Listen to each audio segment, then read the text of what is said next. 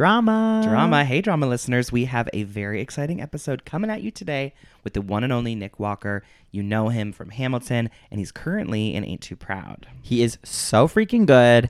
And actually, we've had 3 of the 5 current Temptations. Yes, we have had Jelani Remy. That's right. And Juwan Jackson. Love. And then today is Nick. We talk about Hamilton. We talk about Ain't Too Proud. We talk about so much. And you've got to listen to this episode. And also, check out our Patreon. It's $5 a month for bonus episodes, close friends content. You're truly a part of the pod in a special way. And as the holiday season is coming around, why don't you consider supporting us as we head into this next year with $5 a month? Why not? Let's do it. All right, Dylan. Why are we keeping them waiting? Let's go to the show. Okay. Press play. Curtain of an hour in. It's time to take a spin. With shade and tea to spill. Ooh, drama. Oh, that's a tweet. Did they book? Who got nom? The option no. Oh, I'm not well. What star will we talk to today? Oh, that's a gag, honey. Say no more. Drama.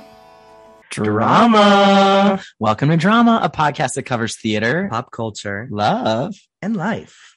Dylan, I'm actually gagged right now, and I just got this warm feeling because we have not recorded sitting next to each other on a regular feed pod Since March 10th, 2020. That's insane. I want to say it was March 10th. And we're doing this for a very special reason. Yeah. Because you are visiting me in New York City. That's right. I'm back again. I know. And you're kind of a Twitter star randomly getting 50 likes on a selfie. I just posted a selfie on my Twitter account that's just said, "Good morning, New York." I'm gagged. Well, New York missed you. Did you miss it? I really did, especially now that it feels like the New York that I left behind dramatically. Oh my God. Literal drama. Yeah, What are we doing this week? So let's tell everyone, we took a little hiatus from recording. we did because we recorded the gargantuan 2-year anniversary, 6 interviews crammed into 2 episodes, catching up with our pals. Let's see. Well, we saw our friend Robbie Rozelle's show at Birdland last night. Yes. Love. We're seeing Love. Caroline or Change. We're seeing everything that we haven't seen before or things that we didn't see before the pandemic. I'm going to see Flying Over Sunset. I know. I'm jealous. Got to catch Diana. I know. We must. I mean, everyone's talking about Wait, it. everyone is saying it's so good live. Yeah. I mean, we have not seen the Netflix. I know. We've held stayed off. away. We held off. It's weird. And I guess we can talk about this once we've actually seen it, but it's interesting. The concept of, Hamilton came out on Disney Plus and it increased want for ticket sales. It was just in the press that Lynn said it increased demand. Yeah, increased demand. And then Diana took a risk, a musical no one had seen before, going on Netflix, and I guess no audience. I don't know. I haven't seen it yet. And people were ripping it apart online, but now people are seeing it in real life. And it's interesting to kind of, I'm not comparing the art of the two, but just in the way both of them dropped on streaming services, and that Diana is, I guess, playing amazingly in front of a crowd. And I heard that the audience is participating. They love it. Singing along, heckling Prince Charles. So I know. I'm excited to see it for that reason. maybe we're in a new age of theater. I think we are. Yeah, definitely. And then I don't know if we're seeing anything else. We're going to catch our friend Ben Moss's show. Oh, yeah. It's going to be so and fun. maybe a couple other things. But there is a show we're not catching this time because we saw it early on. But yeah, I have a feeling after our conversation today, I'm going to feel that inkling to want to return to it. And that's Ain't Too Proud because we're talking to the star of it today. The literal star of that, among other things. And I think I'm going to read him in because we want to be precious with his time. Yes. As he's, with us the morning after his birthday. I know, which is kind of gag. I know. New year, new me. Yeah. New year, new Nikki. Oh, that could be the title of the episode. All right, let's do it. Our guest today is currently starring as Otis Williams in Ain't Too Proud, the life, yes, and times of the Temptations. Hot off of 3 years on Broadway and touring the nation as Aaron Burr, Sir, in Hamilton. This leading man has shared his talents in the New York and national touring companies of Motown the Musical, as well as Off-Broadway and Peter and the Starcatcher. You just might recognize him from Law & Order SVU, or perhaps know his name as a playwright. He is the creator and writer of the Bloody Boston trilogy, as well as co-creator of Company One's Articulation. His movie analysis podcast, Little Justice, is available for downloading now, along with episodes of his activism chat show with Sasha Hutchings on Broadway World called Chaos Twins.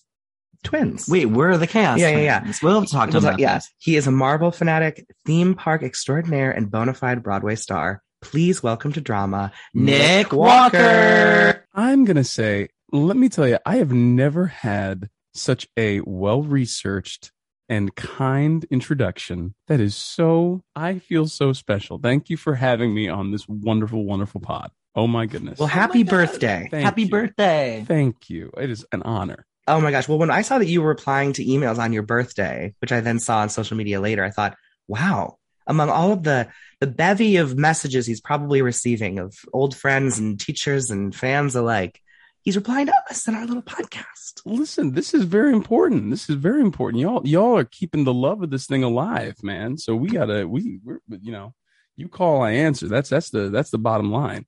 That's what it is. Oh, Nick, welcome to Drama. Oh, thank you so much for having me on Drama. I'm very excited to be here. Are you well? I'm super well. It's a crazy, as you guys know, it's a crazy time. And I think that, there's the drama of the shows we do and the stories we tell, but it's also the drama of like, hey, we're literally trying to like jumpstart an industry in the midst of a pandemic. And what is that? How does that go? What does that look like? And it's the kind of thing where you have to take it one day at a time, because especially when you're leading a show, it is pretty overwhelming. Like it really is this kind of like thing that's like staring you right in the face, and you just are trying to enjoy the fact that you're back doing this job you love, but you're also like, wow, this is so different. This is so, but like it's also so the same. Like, there's things I think within the community of your building, of your show, it's like, at least for us, it feels that community, I think we're very fortunate that Ain't Too Proud is just a building full of just good people who are really there for the work and really there to support each other. And that we don't have a lot of like, tension or butting heads or anything like that. So that's nice. But then you just, you look at the world and you look at what we kind of are facing down, and it's just like, good Lord. And we got to do a 3-hour show in the middle of all that, so it's a lot, man. But we're making it, day by day. Yeah. Oh my God. Well, thank you for making time for us. We're such fans. I know we were chatting before, but we definitely got to see you as Aaron Burr on the tour of Hamilton and Cleveland. What was that, like summer 20? Was that 2017? I think summer it was 20. It was either 20. I think it might be 2018. 18 makes sense, actually. Yeah. 18, I think, yeah. And I think it's 2018. Yeah. That, Cleveland, that's, I was telling you guys before we start recording that stop is so special to me because number one, now the Cleveland Guardians, that's right. My buddy, Adam Grossman, works for the Red Sox, and I'm from Boston. And so he was hooking us up with all these sports things. And it was really great just to be able to like, see all these teams up close and all that stuff. But then y'all's grocery store, Heinz. And here's the funny thing. I did a video there and it went like legit viral. Cause like I had like a reaction video. I just recorded a video like, yo, y'all, when we're coming to your tour, like I understand, like you don't want to, tell us about like the gems of your town. You want to protect those secrets, but like y'all have to prepare me for like this grocery store. Cause this is out of control. And if you don't know Heinen's in Cleveland, like was it in a bank? Like what was that building? Yes. It was a bank. And it is like this stunning dome and like these beautiful pillars. I'm an architecture nerd. I love this stuff. And it's also the shooting location for the Avengers, for one of the Captain America fights against the Chitauri. And it literally, I was just like, this is stunning. And then that video just went to the point where like people from Cleveland still DM me and they send me gift cards to Heinen's. You got to come back. I'm definitely trying to come back to Cleveland. I love that city. That was so fun. That's so nice to hear. Because people often call Cleveland the mistake on the lake. I know. It's like it gets a bad reputation, but you heard it here first, folks. I love Cleveland. Nick Walker loved Cleveland. Love Cleveland. I think before the Avengers filmed there, it was starting to gain notoriety as a filming location. I think Spider-Man 3 filmed some scenes there as well. I would believe that. It's perfect for it. It's like there's something, and that's what I loved too, was like there's just something. I'm a huge sucker for any city that's going to take, yes, you can knock down these buildings and you can create something completely new, high rises, whatever. But like, there's a couple of locations that you guys have on that main strip where You've Mhm. you've maintained the old structure. There's like this beautiful seafood restaurant or sushi restaurant that's also in a bank. That's in another bank, and there's like that bar that's like in like underground or something. That's actually our Hamilton director Tommy threw us a party down there, Oh, in that like fun. bank vault lounge thing. So it was just like Oh, is it really called? cool. I think it's literally called the Vault. I think it is called the Vault. Yes, it is. Yeah. That's exactly what it's called. And it was just really cool to kind of hang in these like old. I love history. I just love being like at these old buildings, you know, and it's really cool. That is so fun. Oh my God. Actually, I just remembered while you were talking that I was working at an indoor cycling studio at the time, and a lot of you guys from Hamilton would come ride, especially Joseph Morales. Oh, he would God. come all the time. And Nick, let me tell you, the girls that I worked with would freak out, being like, "Oh my God, Hamilton was in our class." Mhm. It was like it was the moment of the summer, honestly, because you guys were there for like what, About a month, 5 maybe a or little 6 longer. weeks? Yeah, we were there for like 5 weeks, and you 5 know, weeks. and it was great. I think, you know, Playhouse Square, like that whole area, right? It really is, you know, it's so rare when you come in on tours, even with Hamilton, right? When Hamilton and you're doing like 2 months sit downs, month and a half sit downs, you know, you generally just come in and, you know, just are, you know, you come into the venue and you kind of set up shop, and you have, you know, your stage manager, your company manager give you the rundown. But I'll never forget that Cleveland, that when we came in, we had a meeting with like their people, like they were there for our first day, like, hey, if there's anything we can do for you, like they just wanted to introduce themselves. And I thought it was the sweetest thing. And it was just so clear that that community just cares about theater and really wanted to make us feel safe and welcomed. And it was just like, oh, you know what, this is gonna be fun, you know. and it was a blast. And Joseph's an idiot, and you can tell him I said that. I mean that, and I say idiot. One thing you'll learn about me is I everybody who I'm dear friends with, I have like a very antagonistic relationship with on the surface. And Yes, you're famous for having frenemies, from what I've heard. Have a lot of frenemies, a lot. And Joseph is one of them. We have our little pet names for each other that are very offensive. But he's Drama, 100% drama.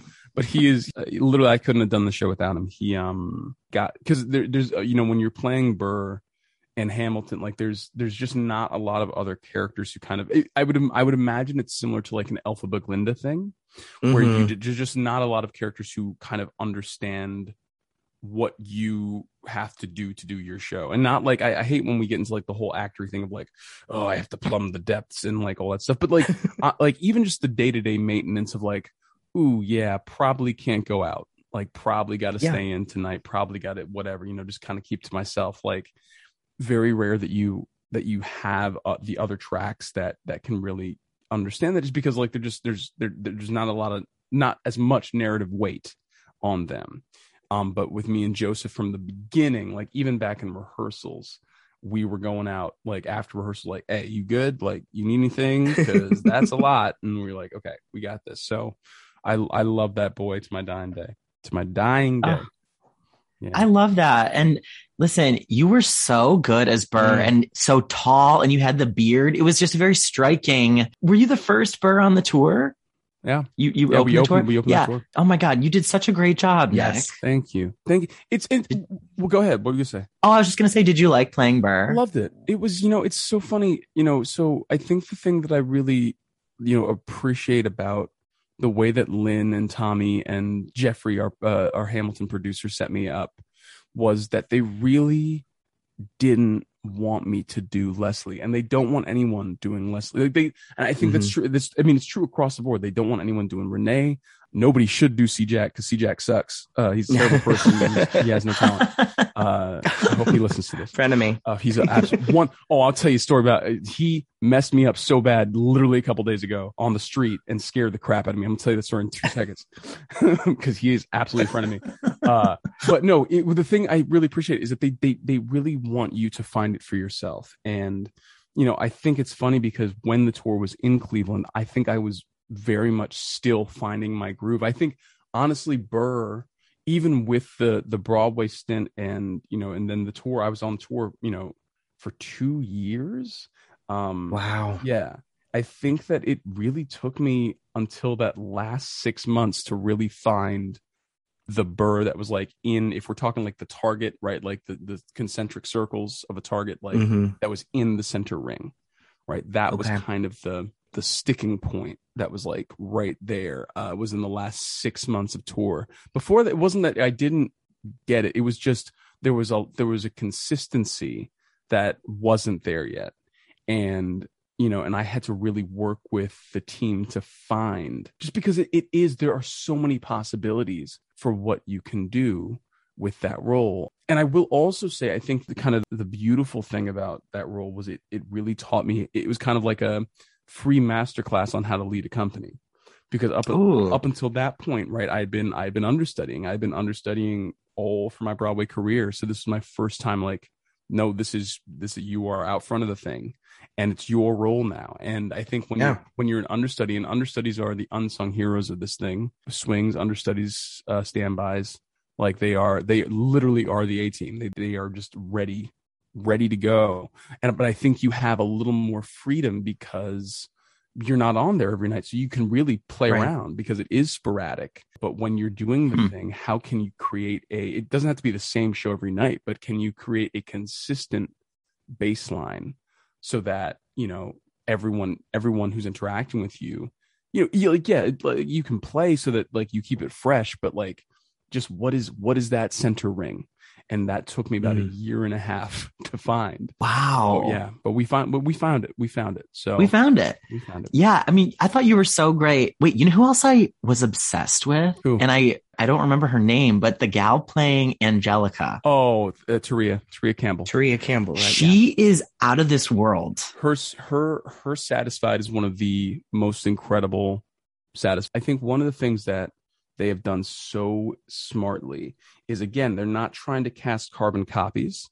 There are energies that they are trying to replicate. And Taria is an old soul. And I mean that in the most respectful way. She is someone who has seen life, experienced life, and brings that with her on stage. And I think there is a grounding to her Satisfied. There's a knowledge of, for me, thinking back to it, you understand the tactician that Angelica is, right? A lot of it's not just this fun Missy Elliott rap. It is literally a woman being like, hey, I only have options A, B, C in this time period. And here's how I want to navigate this. You see the cost. You really see the cost by the end of it of like, yeah, I got to let go of the thing that makes me happy because there are bigger fish to fry. I think with Taria, I for the first time understood her or Angelica as kind of the antithesis to Hamilton, in the sense of like the most selfless, right? Hamilton's journey is learning selflessness. Angelica is selfless from the time she walks on the stage. She is thinking about others.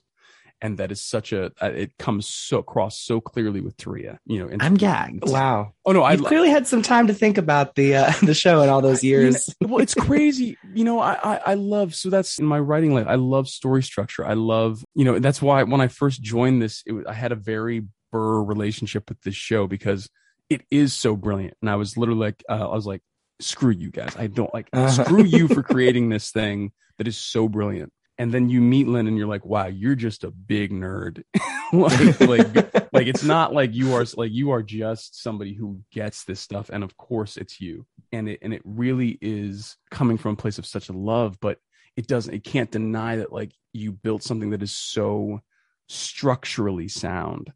And I think that, you're asking me my moment with that inspired me. Yeah. Your Ring of Keys moment. My Ring of Keys moment. And I think like this is later in my career, but it re-inspired me was really learning how deep the rabbit hole goes in terms of the structure of this show. Because, I say this in the wake of losing, our great artist Sondheim. Right. I think that we live in this time right now where, again, I get it, Times Square, you're trying to get people in, you want money, it doesn't mean that you can't have, like, I'm not against bread and circuses. I'm not against these shows that are like, no, it's not, I want to do away with the word fluff because nothing is fluff. It's all, if you got a show on Broadway, you worked really, really hard. Yeah, right. You for a long time, probably. Long time. You really busted some hump to get your show there, because like it's hard, y'all. Like no show is just there because it wanted to be there. Like it was just like overnight. But I think that there's something to be said for shows that, like, even if they are, you know, jukebox musicals, even if they are whatever, just really understand structure and what it means to tell a story and what it means to write variations on a theme. And Hamilton is that show. Hamilton is variations on a theme. Every character is a commentary on the central theme. Ooh. That's why it resonates, because you're able to just, it is staggeringly simple, and in its simplicity seems complex. So I was really, you know, when it first came out, I was so jealous of all my friends who were in it. I refused to listen to it. Oh my God. Oh my God. Oh, I hate it. I have journal entries from 2015 being like, yo, screw Oak. I hate that dude. I hate F. Like, what is this? Why am I coming back? I was in Denver doing the premiere of One Night in Miami. I was Sam Cooke, and it was at Denver Center, and come back, and me and Oak had sushi like before I left, and he was like, yeah, man, I'm doing this show with the public. We don't know what's going to go, like whatever. I was like, dude, you know, it's the game. Like, whatever, it's fine. And I come back, and this man's on billboards. And I'm like, what the actual hell is happening? So I was so angry.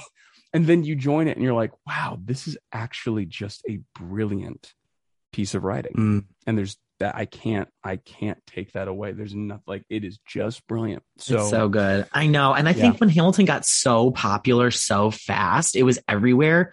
Even part of me was like, oh my God, like, I don't need to see it everywhere. And then you listen to it, or you go see it again, or you talk to people about it, and you're like, oh my God, it's fucking incredible. One of the most revolutionary pieces of art we'll have in our lifetimes, and it'll hold up probably forever. You know, it's just so good. So I understand what you mean by that, having that kind of that feeling. And I appreciate your honesty about it, because sometimes we talk to people and they're just like, you know, I'm blessed, I'm doing my thing, it wasn't meant to be, whatever. No. But I'm sure they have these feelings too, you know? I mean, you do know. Oh, everyone, that's the thing. You know, and I think that this is something that I aspire to do, you know, on my social media and just in my interactions. Like, I'm always just touched by honesty. And again, that's why I say it's not about fluff, because, like, you know, you talk about Diana, right? Diana is very purposefully, it seems, trying to, like, taking this kind of not camp approach, but like a very pop approach to her life. So, like, great, do that honestly. Do you know what I mean? Just be, what is the honesty of that genre, of that thing? That's what touches me. It doesn't need to be like super serious and dark, but like, just what is the honesty there?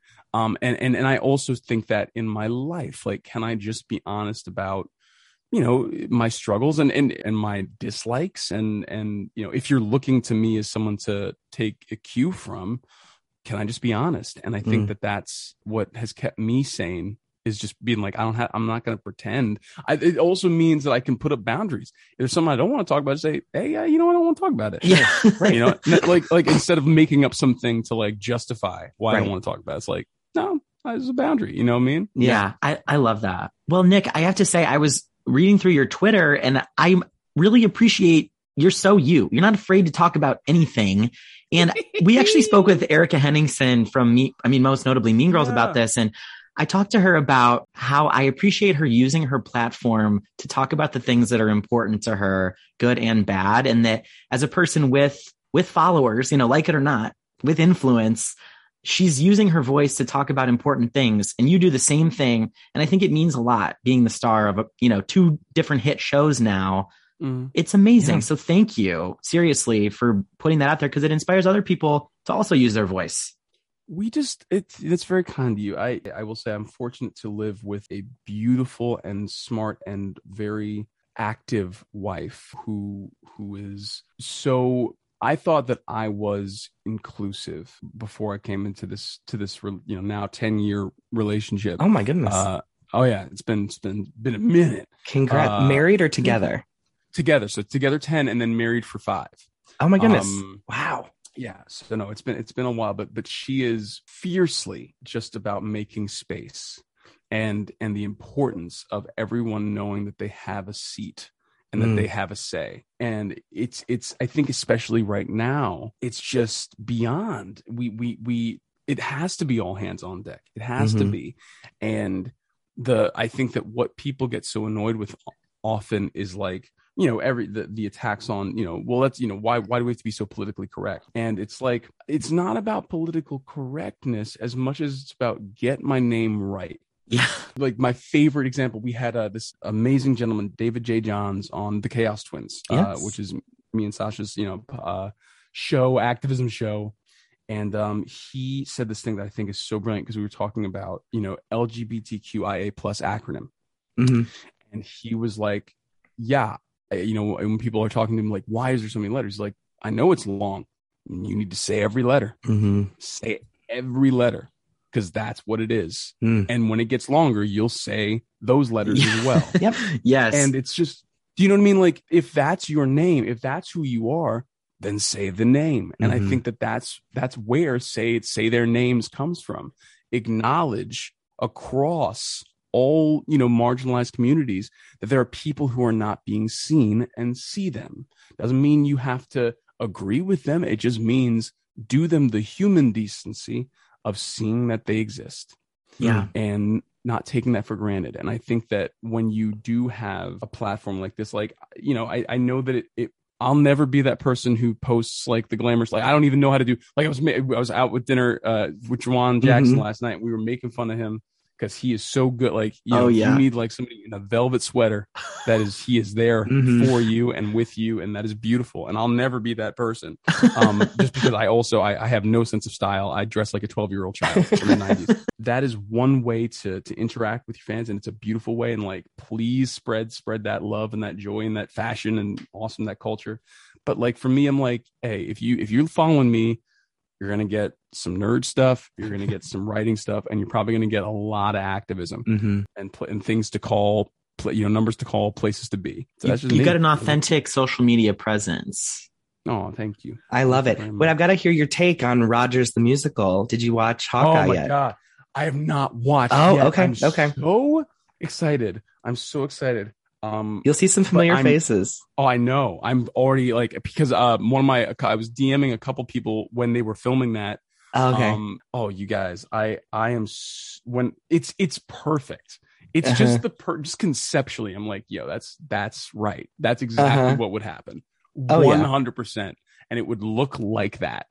You're gonna laugh. There's some hilarious moments in it too. Ooh, wait! Before I forget. Speaking of all this musical stuff, let me tell you this Chris Jackson story really quick. Oh wow! Yeah. I can't believe you remembered. Oh yeah. So Chris Jackson, I'm walking, and this is a common occurrence. I'm walking up 8th with some buddies of mine from the Diz podcast, which is they cover Disney theme parks and news and all that stuff, and it's an amazing podcast. And we're just walking and talking about, like, they just seen the show, and all of a sudden this freaking SUV pulls up right outside of what is now Dolly Varden's on 51st. He's like, "Get out the street! What the hell's your problem?" And just like starts, and I'm like, "Are we being attacked?" No, it's Chris motherfucking Jackson. in the middle, and like this man like screeches his car to a halt, gets out of the car, and like attacks me on the street. And I want everyone to know this, because everyone thinks, "Oh no, it's Chris. He's like great." Chris is not great. Chris is a terrible person. Chris is bad. As is James Eigelhart, also bad. Bad people with no love in their hearts. So do not support them. Do not go to their shows. Just know that they're bad. That's all I got to say. You heard it here first. This is the drama people listen to the pod for, Nick. You need to understand. Thank you for bringing this truth about these awful men. Always. No wonder neither of them have responded to our emails for asking to get them to be on the podcast. That's right. I'm just kidding. Drag them, please. Please, like don't Chris respond to booked nothing. a network show, or James is not a Tony and doing two different shows at once. Nobody cares about they have so much. They sit around and just look at pictures of themselves. That's what they do. All right, they got time. They're just being idiots. So, oh my God, Wait, Nick, you mentioned earlier that you had sort of a second Ring of Keys moment with Hamilton. Do you have a first one when you realized that you loved the arts and wanted to be a star? 100%. So as a kid, I had, or I still have, ADHD, and my mom, I actually got in the theater because my mom had heard the theater would focus me. And so she encouraged me to like try this out. And so it really became part of my life. And from there was a love developed of storytelling in general. Mm-hmm. This is going to sound so crazy, but I was obsessed as a kid with Mark Twain. I was obsessed. I thought Huck Finn, Tom Sawyer, A Connecticut Yankee, and King Arthur's Court. I loved those books. I just thought they were magnificent, to the point when the tour, when Hamilton came through Kansas City, I actually I can say this now because it's been 2 years. I played hooky. And me and Kyle Scatliff and Fergie, who are now the Loft Jeff and Mulligan Madison on Broadway, we took a day trip to Hannibal, Missouri, where Mark Twain is from. Mm-hmm. And Hannibal is like preserved as his hometown. Like, and he based St. Petersburg, which is the hometown of Tom Sawyer, off his hometown, like street for street. So like you can go, his house was Tom's house, right? His like friend's shack was supposed to be Huck's house. And like you can see all these places, the caves, and it's just beautiful. But point being, the Ring of Keys moment, the time when I was like, yo, I want to tell stories, was the 1994 film Tom and Huck, starring Brad Renfro and Jonathan Taylor Thomas.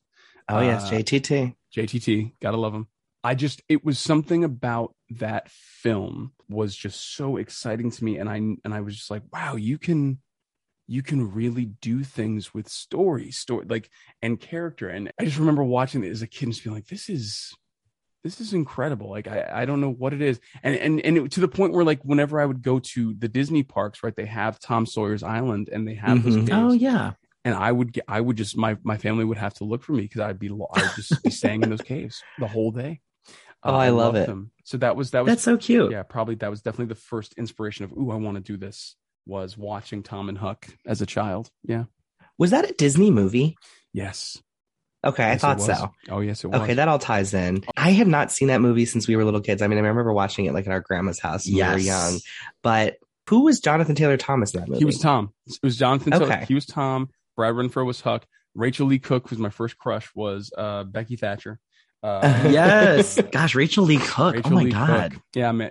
That cast was actually stacked when I think back. Like there was a lot of amazing character actors in there. Like it was a good cast. I'm sure the movie is trash. Like if I go back and watch it now, I know it's probably terrible.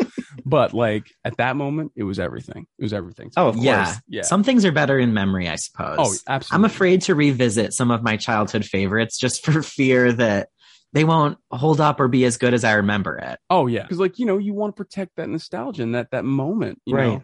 But there's some things that absolutely hold up when you go back. We have a West Wing book club, and we've been doing a rewatch of the West Wing, and it is still just as amazing as the first time. Like, I remember my history teacher in 8th grade had us do like a West Wing book club, and he would we'd come in early and we'd eat Oreos and like watch the West Wing and like talk about, it was a way to learn like government, you know? Right. Wow. Oh yeah, dude. It was awesome. But now like we're sitting around watching this thing. And it's me, Lynn, and Sasha Hutchings we just watch episodes of the West Wing and just talk about them. And it's just amazing. Cause it's like, nope, this is exactly as good as I remember it. It's still amazing. So yeah, man. Yeah. That show was very much like in my eye, the blueprint of like the modern political drama. Like, you wouldn't have House of Cards without it. You wouldn't necessarily have Scandal without it. Like there was, because it made politics in layman's terms, I think, but also without shying away from, this is maybe something that would happen. And I believe people would often say it was pretty accurate to what might happen. Like, you know, they weren't necessarily pulling a smash on us. I just watched a documentary about how it actually, not only was it accurate, but it really defined from then on what people started to look in for a president, and to a fault. Because the thing about Bartlett, right? Bartlett was just a good person. Right. Like, and so all of a sudden there was a shift that people started to notice with the West Wing, where people would really be, you know, it wasn't necessarily about the politics. It was about, do I like this person? Which is kind of problematic. You know what I mean? Like, no, it should probably be about like the policies they're going to enact or not enact when they're in office. But, you know, because Martin Sheen is just so charming, we all just were like, oh, who's the charming one? Who looks presidential? And it's like, well, that's not the best way to go, but okay. So it helps with that. Allison Janney is in that, and legend. Let me tell you something, right? She is actually like, I really reappreciate, because I never saw 9 to 5. Okay. Right. But I remembered loving her. And when I've gone back and watched these episodes, I'm like, you are actually out of control. Like the level of like talent that is in your Pinky. Like it's just insane. Yeah. I love her work. She's brilliant. She's so good. We were randomly obsessed with 9 to 5 when we were younger, but oh my God. It was like Megan Hilty, Stephanie J. Block, as young closeted gay boys, it was like everything, and I'm Camp. Yeah. it was campy. Yeah. I know. Wait, do you have like a favorite musical, Nick? It's so funny. I would have to say Sweeney Todd. And I just did it. It was kind of my gateway back into theater before Ain't Too Proud, up at the Hangar in Ithaca. And I had the most amazing Mrs. Lovett, and she was like Donna Lynn Champlin. Oh, she's phenomenal. She was out, and she was, when I tell you, like, it was like watching somebody step into like the perfect fit shoe. It's like, oh yeah, you could do this all day, and you will. It just reminded me of like the first musical that ever got me was actually Assassins. I wasn't like a big, I had a love for Damn Yankees. Like, I thought that Damn Yankees was really cool and fun. But then I remember in high school listening to Assassins. My theater teachers in high school actually ran Company One, where I'd later write that show Articulation. They introduced me to Assassins. They were like, yeah, this is because they didn't do a lot of musicals, but they were like, this is a musical that if we were to do a musical, this would be the one, because they're this wonderful group in Boston, and they really have, like, for the past 25 years, like, really just do all sorts of boundary pushing theater. Really, like, they just, anything that comes to the public, they like grab it right after and like try to do the Boston. Oh, that's theater. awesome. But yeah, Assassins, I was just like, this is incredible. This is like, it's just so weird. It's just so strange and uncomfortable. And again, it was one of those moments where, I think this goes back to the honesty conversation. I didn't know that musicals, I knew that musicals could be fun. I knew that musicals could be thrilling. And like, obviously you listen to these amazing performers doing these amazing things with their voices on these cast recordings, in like the Wickeds of the world and the other ones I kind of like dabbled in, like the Wedding Singers and like all these. Oh, love Wedding Singer. Dylan loves Oh my God. Oh my, no. Well, so Richard Blake, that's another one person that I hate with all my guts. I hate his guts, and he's a terrible person. All about the green. All about the green. Yeah, that is a perfect song for him. But I love him. Oh no, he's a sweet dude. Like, yeah, that was like cool. But then I started listening to this, and I was like, wow, you can really build character with these songs, and that's all Assassins is like really getting it. Every song just tries to put you inside their head, so you just understand a little bit more, and it's just brilliant. And so from there, Sweeney Todd. Sensing a Sondheim theme. Oh yeah. So to me, I am a huge fan. Because I wouldn't necessarily call myself a musical fan. I would call myself a Sondheim fan. I just think, I think and I know that sounds so snobby and pretentious, but like, you didn't say it in that way. You didn't say it that way. No, but you know what it is? I think part and parcel to my ADHD brain. I think that for me, I need something that's going to challenge my mind. I can't. It's very hard for me to like sit and like be entertained. I have to be engaged. I have to like be like, ooh, how did you do that? Even if it's like I was watching the Suicide Squad last night, and even that was like, oh, which my God. one? Oh, the new one. Okay. Which is brilliant, and it's so good. Oh my God. Yeah. And Margot Robbie is a gift to this. Oh yeah. Yeah, she's great. Oh, she's great. But yeah, I need to be engaged. I need to feel like I'm seeing things unfold. I need to see that you worked like in intricately on what this thing is. And Sondheim never fails with that. You always are watching a mind work when you're watching a Sondheim or listening to a Sondheim show. So I'm obsessed with Sondheim. I love him. I love his work. Yeah, I know. My God, I can't believe he's gone. Yeah, very sad. Yeah. Nick, before we wrap up here, I just want to tell you, I was at the invited dress for Ain't Too Proud, and I got my entire life. It was so good. Aww. You were amazing. And at the end, when you gave that, as Otis, you give that monologue, the emotion in your voice broke my heart. I have to tell you, because I saw Ain't Too Proud, a couple years ago, but now seeing things again after, at this point in the pandemic, now that Broadway's back, I should say, everything is just affecting me differently. And I absolutely loved it. You guys were so good. And of course, we've had Jawan on the pod and Jelani, and like, Oh, yeah. I guess we have to get the other guys too. I know, yeah. you will. Oh yeah, James will be like again, fit like a shoe. He will be in here. You guys will love him if you haven't met him already. And Matt Manuel is the best. Matt he is such a sweetheart. He's such a good person. But it's so that funny. Voice. The voice is out of control. Out of control. And that was what I think was so amazing, was again another case of like, you're never going to find another Ephraim. Ephraim Sykes is Ephraim Sykes is Ephraim Sykes. I think the mandate that he gave to Sergio and Dez, that I think was just don't look for me. Like what is another just powerhouse who can do their own thing? And Matt with that voice is like, yo, okay, yep. See, I knew this was going to happen. Now I need to go and see it again. I know. He gave me the goosebumps. It was crazy. I don't understand. I actually don't understand how he does that 8 shows a week or 7 shows a week, and soon to be 8. Oh no, they're adding one more. They're adding, because I think just for COVID safety, we had pulled back, right? We were like, okay, let's only do 7. And then now they're like, okay, yeah, I think we can do 8, and it's going to be interesting to do 8.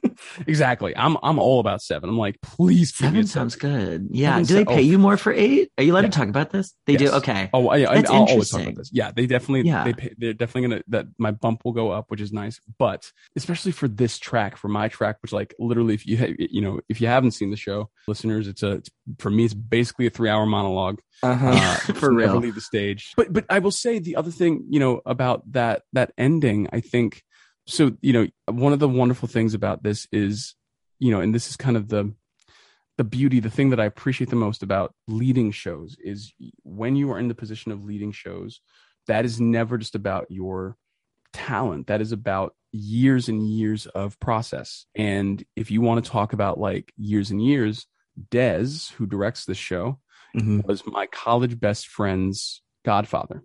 So back my freshman year of college, this man, I had no idea who he was. I didn't know what Jersey Boys was. Did not know about the Jesus Christ Superstar revival, but I knew that this man was taking us out to dinners at Spice and dropping like $500. And I was like, who are you? Why do you have this kind of coin?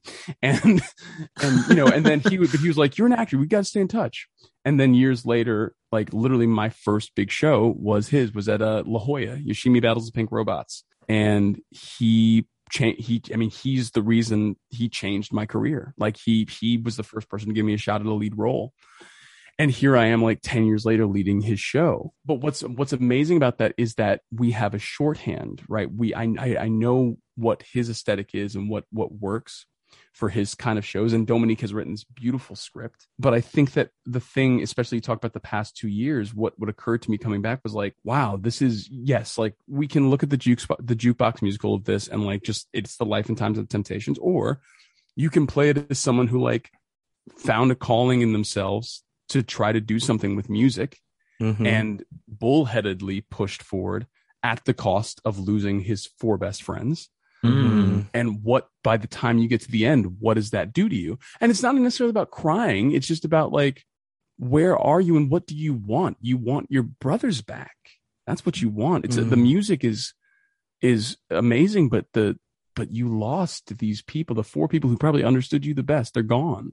They're never coming back. Oh my God, I'm crying in the club. I'm crying in the club at 10:30 a.m. Nick. That's what I'm saying. Like, I think, and that's what I try to bring is just a little bit of that honesty of what that moment is. And, and I'm also very fortunate because Derek Baskin, taught me how to survive that show. I have to, it really, to get to that moment, you have to, like my water regimen is real. Like I have to have about, I think it's 60 ounces before I get to the theater and then 20 ounces at intermission is like the water. Like you have to, otherwise you will not make it through that show. Oh my God. Do you get like a pee break at some point? No. You're on stage the whole time. No, I do not get a pee break. Oh my God. I do not. It's actually, and that's been, you want to talk about like coming out of this pandemic. That's been my greatest like pat on the back. Like you did it, is just like, we just had like a 5-show weekend and knowing that like, oh yeah, I did all 5. And like, and it's not because I'm some hot shit. It's just like, oh, I can do this. I actually,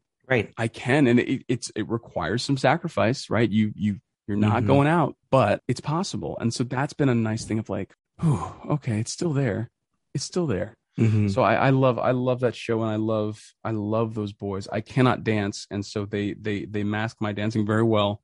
Because all of them are so talented at movement. So I just kind of stand in the back and like pretend and just make believe that I can dance like them. But it that show has really warms my heart every day. Well, you're a star. So I need to go back. well done. Yeah. Oh my God, Nick, it has been so fun talking to you. We have one This more thing flew to do by. before we Yeah. say goodbye. I know. I'm like, Yeah. I have so many Marvel things to Oh my talk to you God, about, yeah. but I guess it's a perfect segue into our closing segment, Dose or Drama, where we like to share the drama on our minds and our hearts, on our screens in front of us. Oh. And I'm feeling dramatic about something because, the Eternals came out last month and I absolutely loved it. But, for some reason, it's not playing well with critics. And it's a risk. And I think at whatever 25 plus movies in, I think Marvel can take Yes. risks now. And the amount of representation on that screen was beyond. I was like, finally, I love everything Marvel does basically, but I was like, finally, I see parts of myself in more Yes. than just projecting. Yes. I thought it was so freaking good. And the way it was filmed was gorgeous. Yes. And Angelina Jolie has her foot on my neck. Of course she does. She didn't have to go that hard, y'all. I wanted more for her character to do. Oh, and I'm sure they have a whole plan. You don't get Angelina Jolie and not Yeah. give her. You mean like, come on. Wait, do you think we're going to get a Disney Plus show with her and Gilgamesh? Gilgamesh. Yeah. Do you think that Thena and Gilgamesh will get like what they did in between? Wouldn't that be so good? Because I loved him. It would be amazing. And I hope that they really do. I think with Disney Plus, they have such an amazing opportunity that they're already taking advantage of just world building, right? Of like, you get more time with these characters. You got to pay Angelina Jolie. Oh, yes. Right? Like she's going to need her coin for that. Yeah. But, it might as well be like filming another movie. Yeah. Like just do that. But I think that, to your point and tying the Marvel and the drama in together, I will say that I felt the same way about Shang-Chi. It was just so beautiful to see people who, like, again, have not been able to see themselves in these movies have a movie, have a story. My favorite stories, and this is, when I was back in the Hamilton days, we used to do this thing where every Marvel movie that came out, I rented out a theater. Oh, and we would see it as a cast. It was like my because I was like, again, I can't hang with y'all, but like when a Marvel movie comes out, I'll be there. Right. And I remember we saw Black Panther as a cast, and that's a cast of all brown and black kids seeing Black Panther, and we all dressed up in dashikis, and we all just like got our very best lives, and it was amazing. And that's how we should feel all the time. That's it. Like, no matter where you grew up, you should be able to look at the landscape of storytelling, even on Broadway. That's so much of what we're fighting for on Broadway is like, again, yes, we know that we have to sell to a very specific demographic, but also, like, you can keep this art form going by telling the stories of more people. Right. Do you mean? Because like trans people make money too. Right. I mean, like everyone makes money. So like you actually can do that, and it's worth it to invest in that. If you just want to look at like the financial of it, which is so shallow, but like whatever, it's all possible. So, I think that that's what's beautiful about where Marvel's at right now. And I think in the drama of it all, I think the only thing that is so silly about all of this, about Eternals not doing well, is I think that Marvel fans, and this is something I've just noticed. I'm not bashing comic book fans because I'm a huge comic book fan, but I think that we just as a culture get so used to like formula. Right. We just get so, and I think that one of the things that the Marvel community is kind of slowly waking up to is like, hey, when we say experiment, we mean experiment. Yeah. Like, we're going to try things. We're going to do things that are not just like, the origin story or Tony Stark, in a desert waking up with a, Iron Man suit. We're going to try things. And I think that I'll make a dramatic statement, like, get with it. Yeah. Like I'm sorry. It's not like your regular, hetero white boy saves the world story, but like, sorry. Right. Oops. You're right. I mean, like, there's more people than that. So like, get with it. It was even like with the marketing for Eternals. Obviously it was like pitched as an ensemble piece, but they made it seem that Richard Madden was the star. I know. And that's what I'm saying. It's just like, yeah, he's not like, in fact, he's like the opposite, Yeah. Without giving too much away. Yeah. It's, so I think that it's really sad that like yeah, this is really Gemma Chan's story. Mhm. You know, you can't really put that forward. But I will say, you know, I think to Chloe Zhao's credit, I mean, she was really saying that in all her interviews, pushing Gemma Chan is like, yeah, Good. she is my eyes in. And I think that's what we got to do from now on. You know, like, how can we just continue to push? Again, he's not pushing narratives on anybody, but like understanding that like everyone has a story to tell. So like, just make space for people, man. Yeah. Let them tell their stories. You know? Absolutely. They'll all be so much better for it. So Beautifully Yeah. said. Thank you. yeah. My dose of drama before we wrap up, it also is Marvel related. Ooh, this is themed. This is I know. sponsored. Mhm. Is we mentioned Hawkeye earlier, which of course stars Haley Steinfeld. Yes. And my drama is, for years, I had heard on a podcast once that she, on the set of Pitch Perfect 3, was advocating for Trump. Like, because they filmed it in a bubble in Atlanta during the 2016 election. I then, for several years, was like, oh, I can't really support. Then I come to find out that was all a lie. She is not a Trump supporter. And Nick's relief right now. I know. And I feel so regretful that I spent 4 years or so because she is a great singer. Yes. And she has that great song Yes. that I can't remember what it's called right now. It's I Love Me. She has a few. I think she has a few. Yeah. She's And, yeah. Yeah. And I think that she's delivering on the assignment in this movie. She was nominated for an Oscar when she was like 16 or something like that. 14 for True Grit, right? True Yeah. Grit. Yeah. And she's giving, I think, a similarly grounded performance in Hawkeye, which I'm excited for you to see, Nick. Oh, I'm so And excited. I think that people should get on board with her because she is really fun. And she doesn't like Trump. No. And we love that. And that's Yeah. it's so sad. I think, but isn't that so sad that like we're at a point where, I mean, we've kind of always been at this point, but like we're very much like, if you liked a certain president, like, I'm not gonna fuck with you. Like, I'm just I not, know, like, yeah. you mean like, Yeah. like, I'm sorry, like, I just can't, because it literally, and again, you know, all love to everyone out there, but like, if you are standing by that person is like literally against like everyone's life on this podcast. Yep. I mean, like, Yep, sorry, that part. So like, Mhm. yeah, you know what I mean? Like, I just don't have time. I actually Yep. don't have time for it. So do your thing over there. Yep. Be Mhm. over there. But I'm so glad that she's not. And she's, I know. listeners, if you haven't seen True Grit and you haven't seen this child's performance in True Grit, it's just one of the best premiere performances you've ever seen in your Oh, life. yeah. Out Yeah. of control. It's like ridiculous. She's so natural.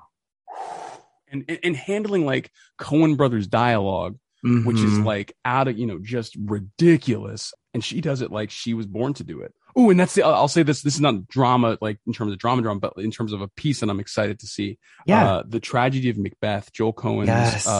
directing solo with Denzel and Francis. McDormand. Yeah.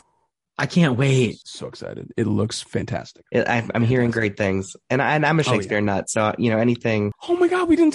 I know. That's a whole. We gotta come back. we gotta You gotta talk come about back. that. Oh, I will. If you invite me, I'll be there. All right. All right. Nick, I love it. Well, thank you so much for Yes. coming on the podcast. You've been a true delight. And this next year for you, I hope all your dreams come true. Is that drama? Thank you. No, that is not. That is just very kind, and I will take it. Thank you so much. And I wish the same for you guys. I wish it for you guys. Oh, thank you. Absolutely. Thank you. And good luck with Appreciate it. 8 shows. Oh, You're going to thank be you. amazing. Use that little extra money for a Christmas bonus. Oh yeah, I'm gonna do it. I'm gonna do that for sure. Yeah. Yeah. Maybe go to Disney or something. Now, where can the people find you? So they can find me at Nikki Walks on both Twitter and Instagram. Little Justice Pod, which is my movie podcast, Yes. at Lil Justice Pod, and that's on my Instagram. And we're actually batching season 3 right now, so we're getting ready to Ooh. get back on that train. And then at the Imperial Theater, come see Ain't Too Proud. Yes. Come see us do this madness. yeah. 3-hour marathon. So that's where you can find me. Very worth it. Oh yeah. Thank you so much, Nick. You are a superstar and you are so, so nice. So thanks for sharing your talents with us. Connor, we got some work to do. So we're going to leave the people. I now. know. People should follow us at The Drama Podcast, me at Dylan McDowell, you at Connor McDowell, and Connor. I'll see you next time. Drama.